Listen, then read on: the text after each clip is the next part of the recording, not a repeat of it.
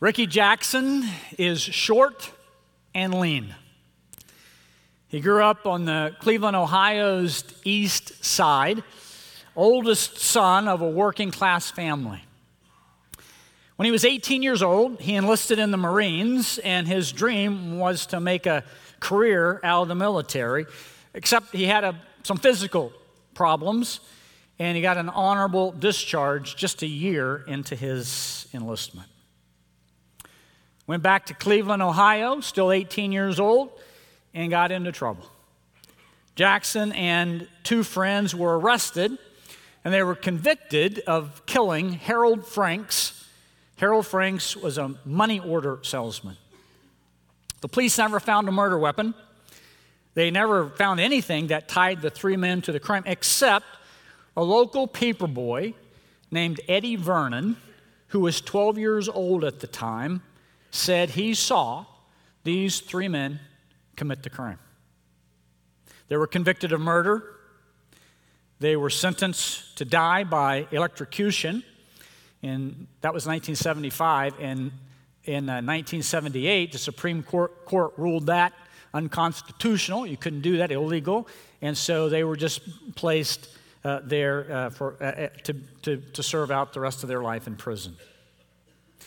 Ricky Jackson continued to serve, and he said this. He said, that boy, the boy who I was before prison, with all his dreams, all his intentions, he died the moment he was locked up. In 2011, Cleveland Magazine published an article on some court cases that they felt had some inadequate evidence. And this was one of the cases. Eddie Vernon, that paper boy, that 12-year-old paper boy, his pastor read the article, went back and talked with Eddie Vernon. They went and talked to some lawyers, and then they met with the Ohio Innocence Project. Vernon, that paper boy, rescinded his 1975 testimony saying he was coerced and pressured to testify against the men.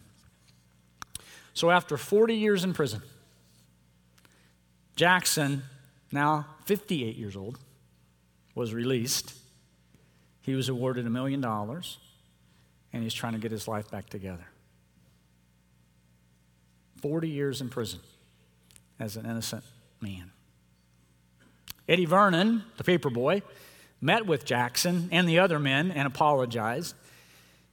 And Jackson says he forgives them. He said he was just this goofy little kid who told a whopper. Besides, he wasn't only Vernon who put us there. It was the lawyers and the officials and the system. And there are a lot of innocent men out there who are never going to get justice. In that sense, I feel lucky. Can you imagine? Can you imagine being 40 years in prison for something you didn't do? Justice.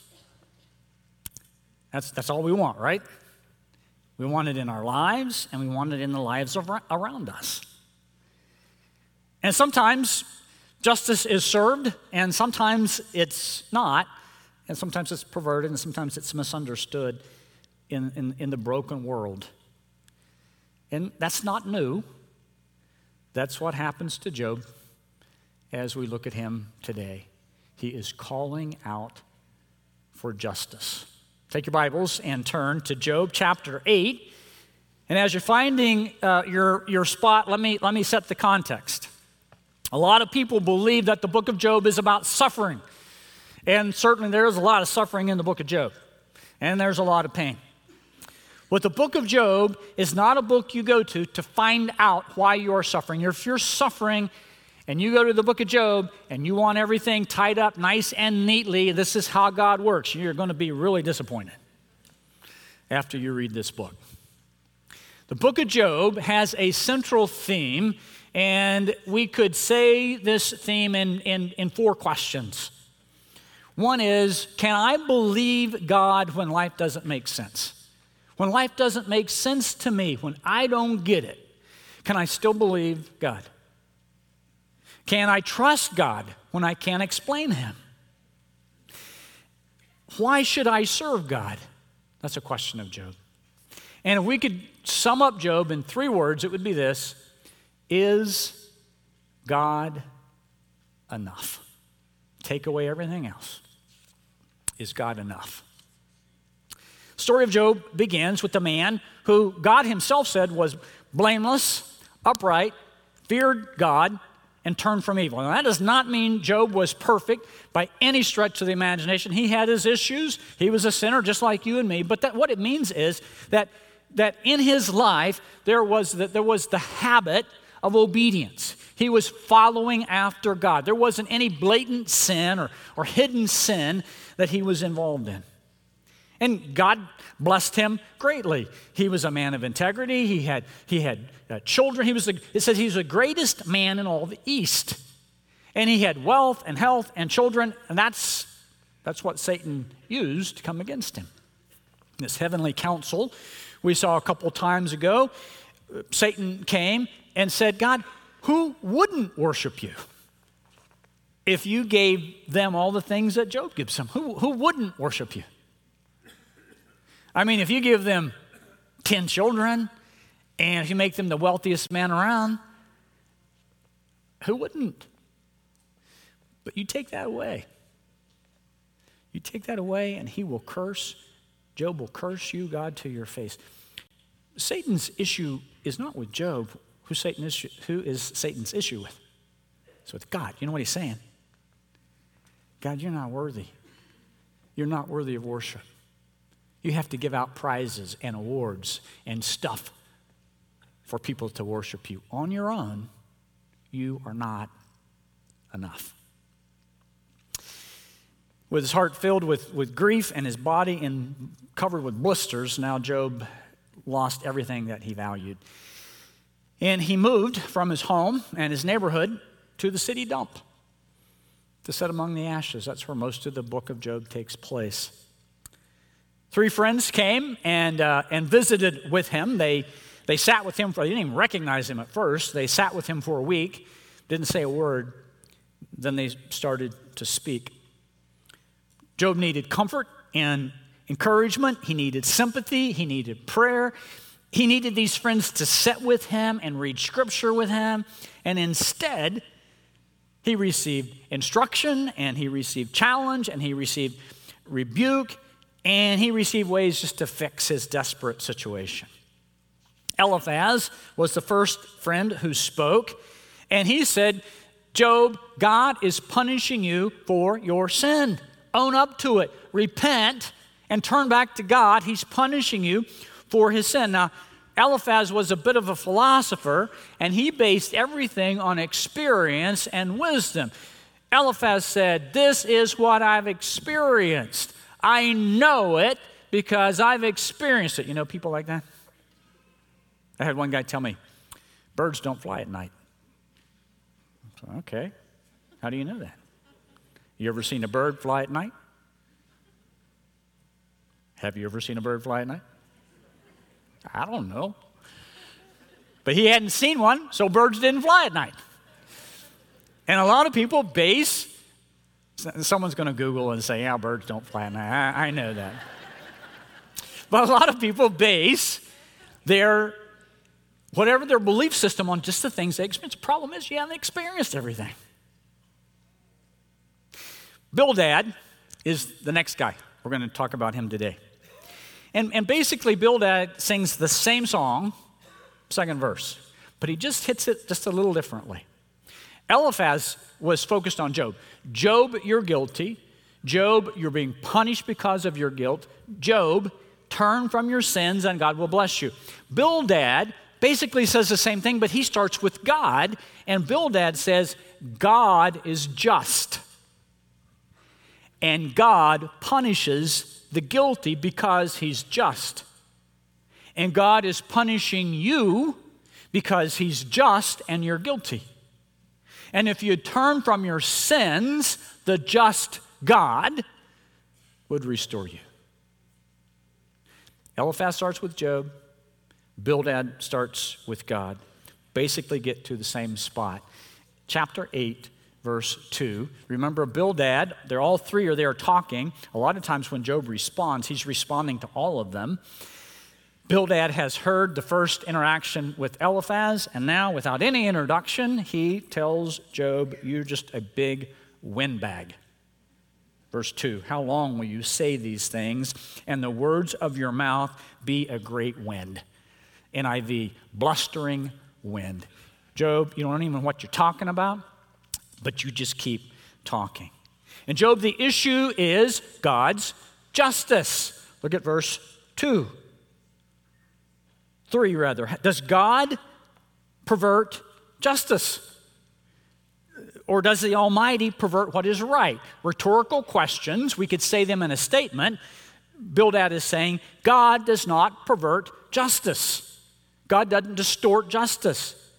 The Almighty does not pervert what is right. Job, he is just, he is right, you are wrong, and that's why you're being punished. He bases his everything he believes, his philosophy, not on knowledge, but on history. Look at verse 8. "For inquire, please, of bygone ages." This is how God works. Consider what the fathers have searched. For we are but of yesterday. For our days on earth are a shadow. Will they not teach you and tell you? In other words, out of their understanding. It's about history, Job. This is the way God works. Eliphaz knew it because he experienced it. I know it because I know history. And then he gets downright cruel. Because God's just, I guess he's trying to comfort Job, but look at verse 4. "If your children have sinned against him, he has delivered them into the hand of their transgressions." You hear what he says? Job, at least you can be comforted in this. Your children didn't die because of your sin. They died because of their own sin, because God is just. And if you're wrong, you get punished. The rest of Job's interaction with Bildad is kind of the picture of a courtroom. Job knows God's just, and Job knows he's innocent, and we know he's innocent. And Job's saying, I need to take God to court. If I could just get him in a courtroom, I could prove my innocence. I think, Job's saying, but it's God, so how do you even get him in a court? And so he uses words like this in chapter 9, verse 3, if one wished to contend with him. That word means enter into litigation. If one wished to contend with him, one could not answer him once in 1,000 times. If you talk to God and he said 1,000 things to you, you couldn't come back with a good answer one time. That word answer means testify in court.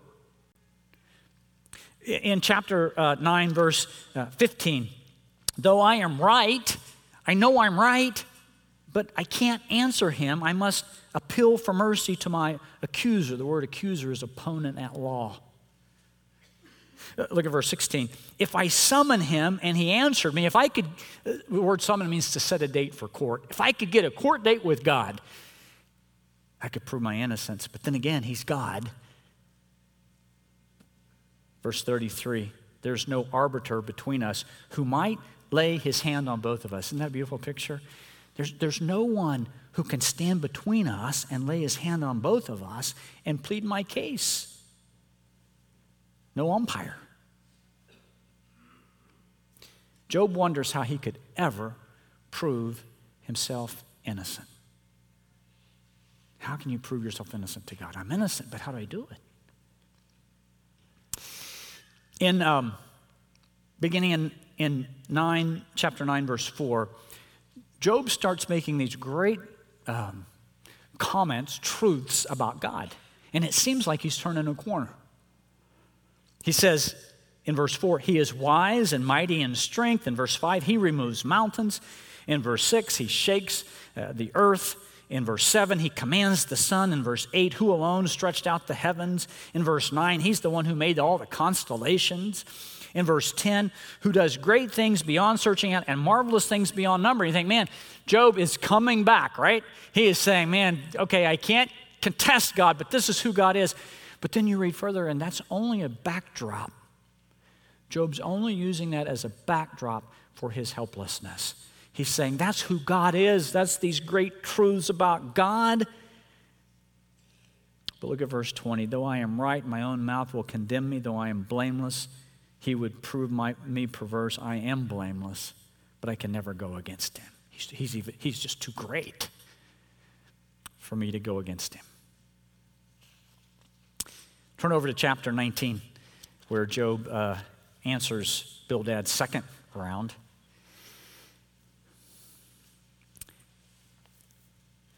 And Job gets personal. You know, he says in verse 8, God has walled up my way so I can't pass. I'm trapped here. Can't get out of my situation. He stripped me of my glory. My hope is pulled up like a tree. That's a statement, isn't it? I'm just hopeless. My hope just pulled up like a tree and put down on the ground. Then look at verse 23. Oh, that my words were written. Oh, that they were inscribed in a book. It's amazing they were, right? He got his wish. Oh, that with an iron pen and lead. They used to have books made out of lead with just real thin lead pages. They were engraved in a rock. My words were engraved in a rock forever. Amazing they were. But Job says, I want them there because I am innocent. And then, out of his depths of pain and suffering, Job makes this amazing statement of truth. Chapter 19, verse 25. We're going to look at it a little bit today. We'll come back to it later in another message. Job says, for I know my what? My Redeemer lives. And at last, he will stand upon the earth. And after my skin has been thus destroyed, yet in my flesh I will see God, whom I shall see for myself. My eyes shall behold and not another. And he says, just thinking about that, my heart faints within me. So let's think about that just a second. Again, we're going to hit it deeper in another sermon. The word redeemer, or redeem, or redemption is a rich word throughout Scripture. And when we first read it in Scripture, like a lot of other theological words, it's not a theological word. It begins not as a theological word. It begins as a commercial and legal term. So if you're in the Old Testament, if you're in the community of Israel, and you have a land, right? And you run up with some hard times, and you have to sell a portion of your land. Well, that's a portion of your income. You need that. So your closest relative, maybe a brother, maybe an uncle, maybe a cousin, maybe a second cousin, your closest relative with means, they are required to come and buy back your land for you. That's how you take care of family. You take care of community, right? And they're called your kinsman redeemer. To redeem means to reclaim something as its own. So now I'm reclaiming that back to myself. If you were in debt, your brother or cousin or uncle would have means, would help you out of debt. They would pay the debt for you, your kinsman redeemer. If you were so in debt that you had to sell yourself to slavery, they would come and buy you back. They would reclaim you, a legal and commercial term. If you were a woman back in those days and your husband died, I mean, that's it. You don't have a house. You're on your own. And you don't have any kids. You're on your own. And so your husband's brother or nearest relative had the responsibility to take you as his wife and care for you. It's protection. You care for each other. That's the whole book of Ruth, right? whole book of Ruth. Her husband dies. She goes back to the kinsman redeemer.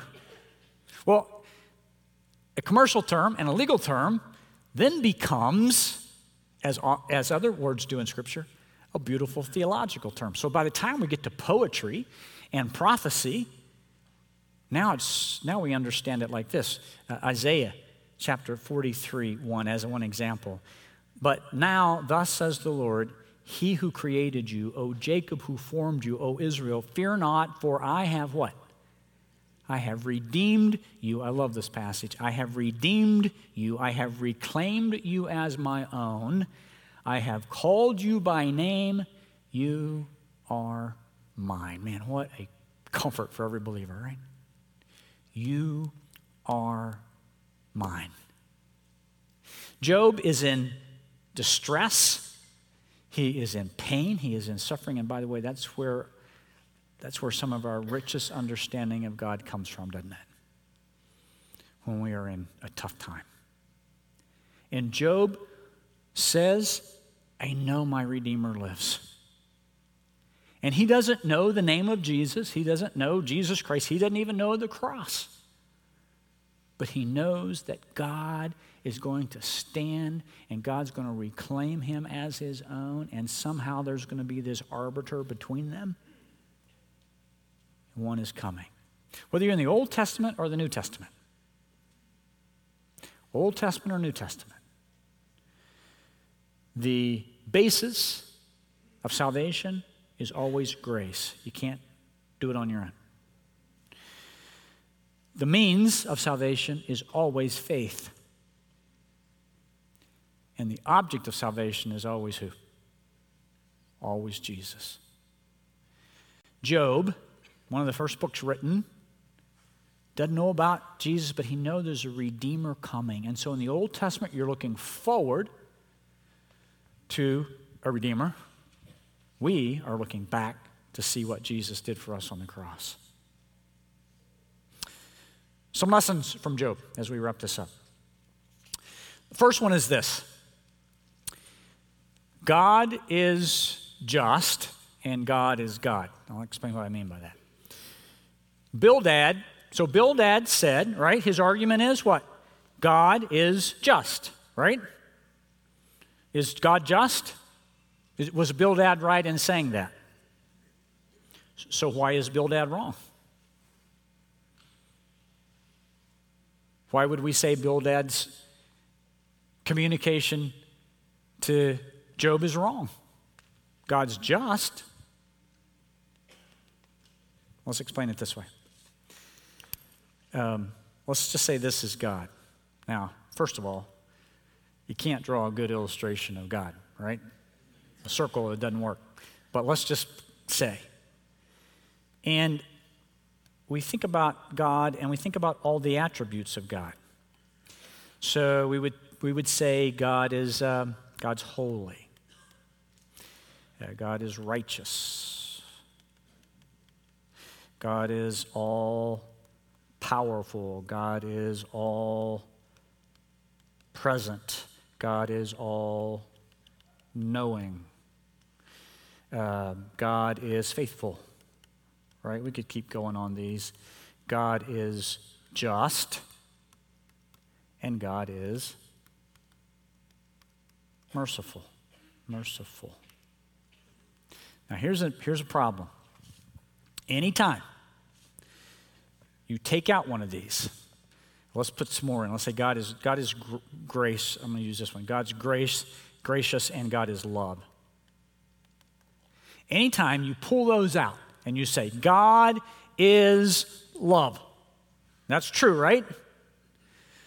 But if you just say, God is love, if you pull out that characteristic, that attribute, with disregarding the others, what do you end up with?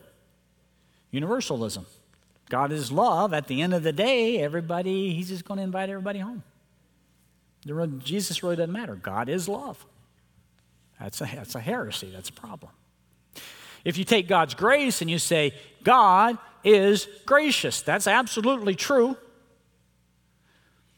But then you could get to the point where one guy I met with who was getting ready to blow up his family. And I said, what are you doing? And he said, well, God is gracious. He'll forgive me. That's true. God is gracious. God is just. That's what Bildad said. He's not wrong. God is just. God is just. Therefore, he must be punishing your sin. So the problem is you cannot pull out one attribute of God and say that's who God is. God is love. He is gracious. But he does all these things in complete harmony. They're all working together. So God is just, but as one theologian says, he tempers his justice with what? With mercy. He's just. If he's just, by the way, Bildad's argument that God is just is self-indicting. Because he's a sinner, and if Job's being punished for his sin, Bildad should be punished for his sin. God is just, but he's also merciful. God is just, he must punish sin. Bildad's right, but what Bildad didn't look at was the rest of God, or God. God's also merciful. And we know now, provided a substitute for us.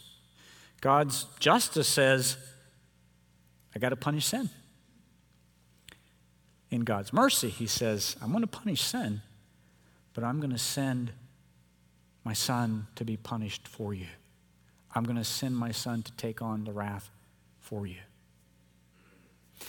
I won't take time to read it, but Romans chapter 3, verses 21 to 26, jot that down. At the end of that passage in Romans 3:26, it says, I love this passage, God is both just and the justifier. He is both just and the one who justifies. He's the one who declares us guilty, and then he sends his son and puts the penalty of our guilt on his son, and then declares us not guilty. Just and the justifier. And I pray, if you're here today and you don't know for certain that you have trusted in the justifier, and you don't know for certain that you are redeemed, that you have been reclaimed by God, man, I pray today's the day that you trust in Jesus Christ alone as the only way to have a relationship with the living God. That you realize on your own you are going to take the final and full wrath of God because he is just. But man, don't miss his mercy in sending his son, Jesus Christ, to die for you on a cross. And I pray today, if you haven't, you will trust in Christ and you'll trust in him alone. One more thing. In the book of Job, we get to see firsthand the depth, the thoughts, the feelings of a sufferer. And one of the things we see in Job is that suffering is lonely. Some of you would agree with that, right? Suffering is lonely. There's an isolation in suffering. Job had been the greatest man in the East, but now, with his family gone, his health devastated, he's sitting at the city dump. And most people are right along with Eliphaz and Bildad and Zophar next week. Job must have sinned really bad. I mean, not like stub your toe and say a bad word bad. He must have really sinned bad. And we don't want anything to do with him. The isolation of suffering. In chapter 19, he describes it. chapter 19, verse 13, he has put my brothers far from me, and those who knew me are wholly estranged from me. My relatives have failed me. My close friends have forgotten me. The guests in my house and my maidservants count me as a stranger. I become a foreigner in their eyes. I call to my servant, but he gives no answer. I must plead with him with my mouth for mercy.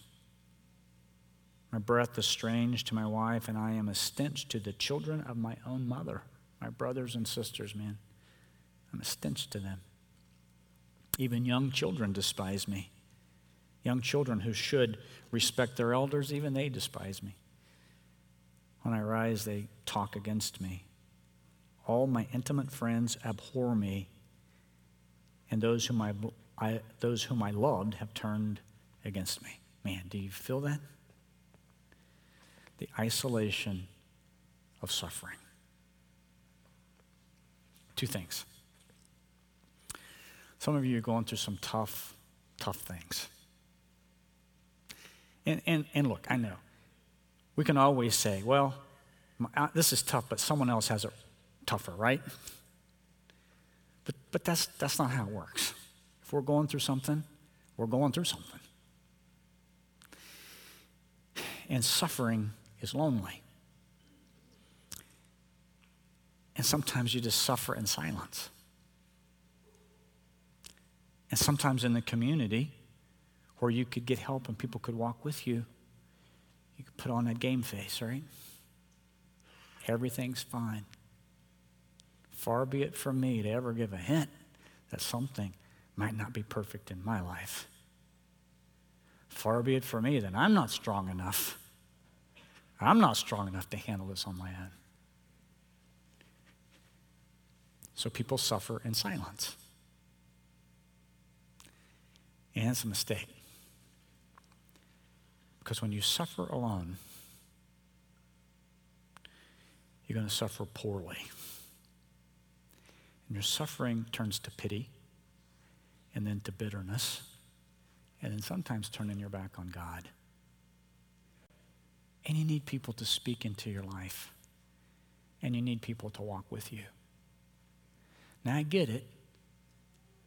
People can't be with you all the time.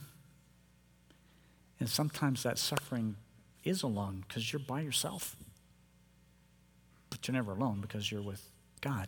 And it's those friends reminding you of that and walking with you and helping you. And we got people here who will be happy to walk with you. We got people here as a community to want to make sure that you don't have to do this alone.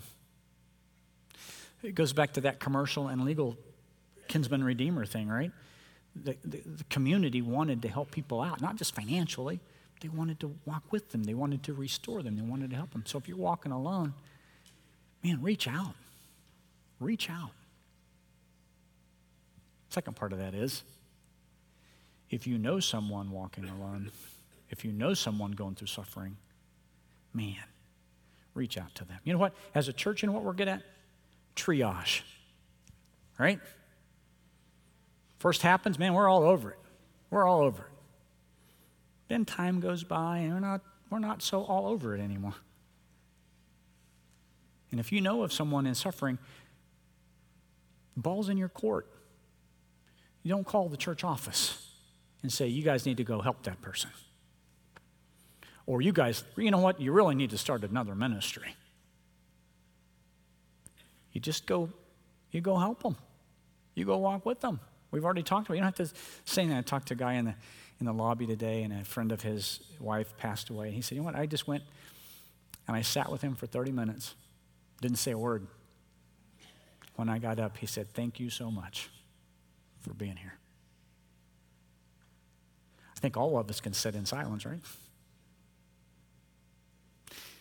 I'm always amazed at sometimes we see someone in suffering, or we see them in a part of their suffering and we think they're doing okay. I'm always amazed when someone loses a loved one and we say, how's that person doing? Man, they're fantastic. They're great. And at the viewing, I don't know if I could handle it like that. They're in shock. They are hurting.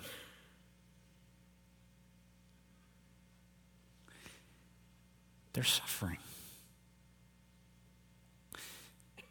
Years ago, when someone would die, spouse would die, I used to meet with the living spouse like 2 weeks later. I thought that was pretty cool, right? Pretty pastoral. You know what I learned? They got dressed up, they got ready, they put on their best face because they were meeting with me. They were like, good to go. And I'd say, man, she was great. And then her friends would say, seriously? Yeah, because she came in and had a meeting. And we have got to walk with people. If you know someone going through a hard time and they're saying, great, you know better than that. What can I do for you? No. You got to reach out. You got to do it. That's what we do as a community. I was appalled by the Florida shootings, for sure, and I was most appalled by the conservative commentators who, after those kids walked out, and foolish reporters stuck a microphone in a kid's face that just walked out of the building and stepped over their friends. And these commentators said, look how calloused they were. They were acting like nothing happened. Those kids were in shock.